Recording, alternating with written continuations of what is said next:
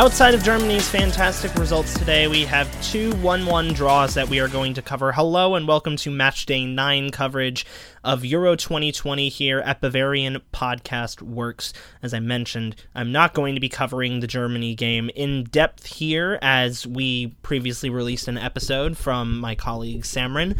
You can go ahead and take a listen to that after you listen to this one. I will offer just a couple of thoughts about the Germany game, but I have two other games to get into. We will go in order of when they appeared in the day, so I'll give my thoughts about the Germany game right after I tell you about the scoreline between Hungary and France, the first game of the day at the Puskás Arena in Bucharest.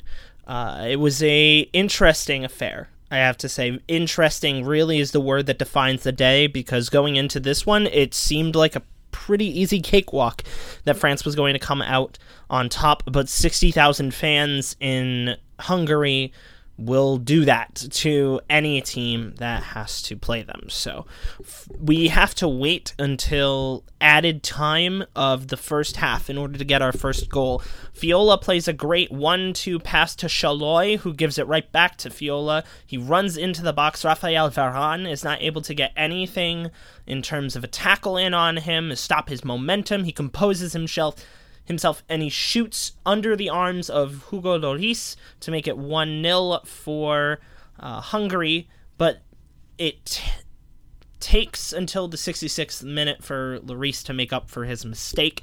He takes a very long goal kick way up the field. Mbappe is able to get a touch on it at like the 40-yard mark or the 38-yard mark and controls it and dribbles it, waits on the right side of the box, crosses it in. It takes a deflection off of Hungarian defender Vili Orban, and it falls right in front of Antoine Griezmann, who is able to clearly and easily strike the ball into the lower corner of the net. But that is all that France was able to get today, as the game finishes 1-1. Taking a look at the stats from FootMob, 66% possession for France, 1.97 XG, 15 shots, 12 chances created, 91 pass success to 34% possession for Hungary, 0.44 XG, 5 total shots, though it says 6 created, and 81% pass success. So, that is an interesting result. It now throws most of the table up into chaos, as we get a better result for Germany, which I guess is now a decent time to talk about it. There's not really much more that we can say about this France game. That 66% possession tells you that France dominated, but they just were not able to cleanly take all of their chances. And it doesn't help when only 4 of your 15 shots are on target for France, but 10 of them were inside the box. This is a very weird tournament for shots inside the box not being able to go in. But with that, let's go ahead and let's talk about this Germany game. Germany dominated possession. XG was about the same. We have 2 own goals in this game. That's incredibly interesting. My takeaway from it is this, and this is really the only takeaway that I'm going to have from it, because Samrin covered this very well, and I, again, encourage you all to listen to her takes. Here is mine. My hope is that Germany is able to keep up this performance. I don't know how much Jogi Löw had anything to do with this. I don't know how much it was the players, but a lot of the substitutions were really weird at really weird times, right? The first substitutions came in the 62nd minute. He took off Robin Gosens for Marcel Halstenberg when Gosens was the best player on the field for Germany. That struck me as a little weird. What was even weirder was how great of a game Kai Havertz was having. He got taken off for Leon Goretzka, which I guess I'm not terribly concerned with, but he took off Nick Süle for Ilkay Gundogan. He took off Ilkay Gundogan for Nick Süle. But that was just... It was just weird substitutions. But here, my basic takeaway from this is... My hope is that Germany is able to keep up the performance and make sure that this performance specifically makes a recurrence against a Hungary team that recently drew 3-3 with this Germany team. A draw might throw Germany out of the whole thing, right? But lucky for Germany, they have their own destiny in their hands. They've played their 2 toughest games already, and they will have to play this Hungary side. And it will be a fun game. It will be a very interesting game. Germany will be at home. So this will be the first game that Hungary will not be playing at the Puskás Arena in Budapest. So hopefully Germany is going to be able to keep their foot on the pedal, stay focused, and keep the momentum up in their direction, in their favor. Hopefully we are able to keep this performance alive and well, because I'm a bit concerned whether or not they are able to put this consistent performance out. Whether or not this was a red herring, whether or not this was just a bad day for the Portuguese back line, and that was the entire reason why Germany was able to score, and the entire reason why Germany was able to win. So, hopefully, that isn't the case. Hopefully, Germany is able to come out on top. Hopefully, they're able to advance. And hopefully, my prediction is right from the very beginning that Germany is going to advance in second. And so far, I've been doing pretty well in all of my tables and all of my predictions, so I'd like to keep that up. Final game of the day, Poland versus Spain in Sevilla. So let's start off in the 25th minute. A scuffed shot from Spain's Gerard Moreno goes towards goal. Not nearly enough power. Alvaro Morata is there to clean it up to make things 1-0. There was a long check from VAR to see whether or not this was a goal, and it was confirmed to be a goal. So after a long check, it was decided 1-0 to Spain at that point in time. And then in the 54th minute, we get Klich from Poland with the ball. He sends it out wide to Kamil Józwiak, who takes a one-timed cross into the box. It's a high one. It's into the box, and we're all Bayern Munich fans, so we all know how this story goes. When you send a high ball into the box, and you have a certain Polish striker in the box, it will be cleaned up. It will be headed towards the goal. And that's exactly what happened. Robert Lewandowski scores. It's a great moment for him.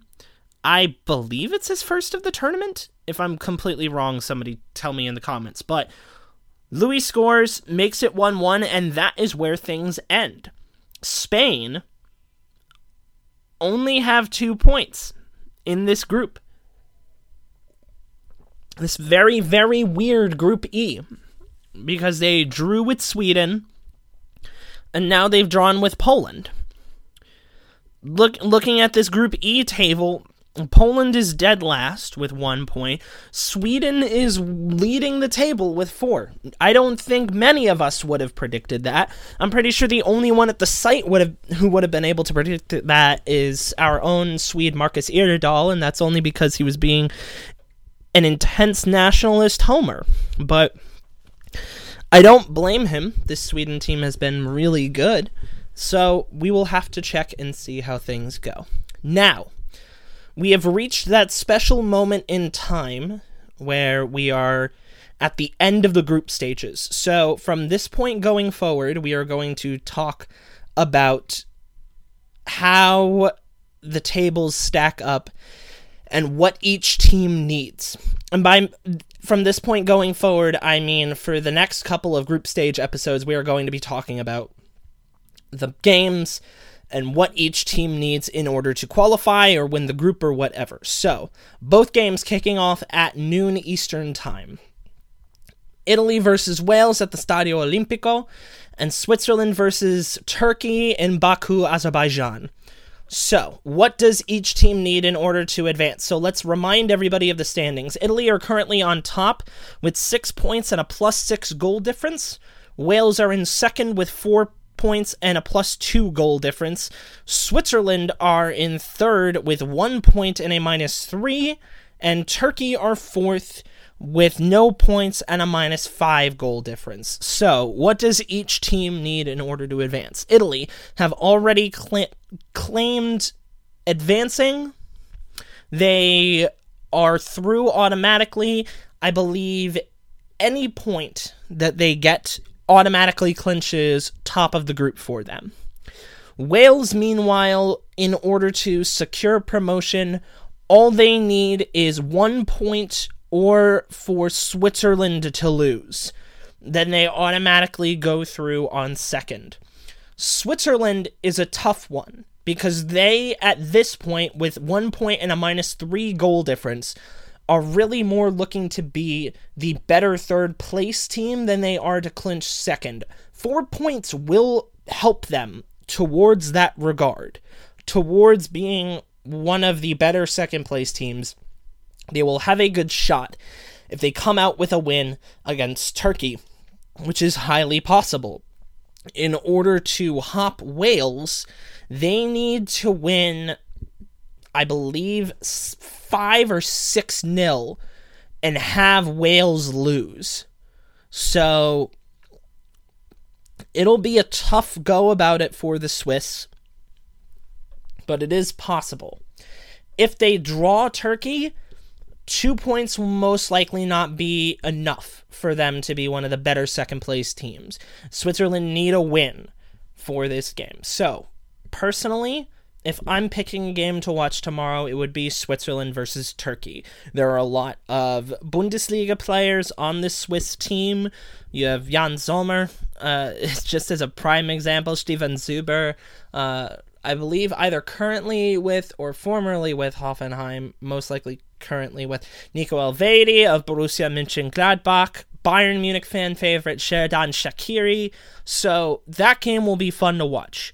And those are the only 2 games being played because, keeping in mind, every group has to have all of their final day games played at the same time to prevent collusion or anything like that. So, that's going to wrap it up for this episode. Thank you all for listening. We will come back tomorrow to break down how the final day went for all of these teams and then tell you guys about what to expect for Monday's games, which will wrap up both groups B and C. So enjoy your Sundays. Happy Father's Day in advance to everybody. We will see you all later.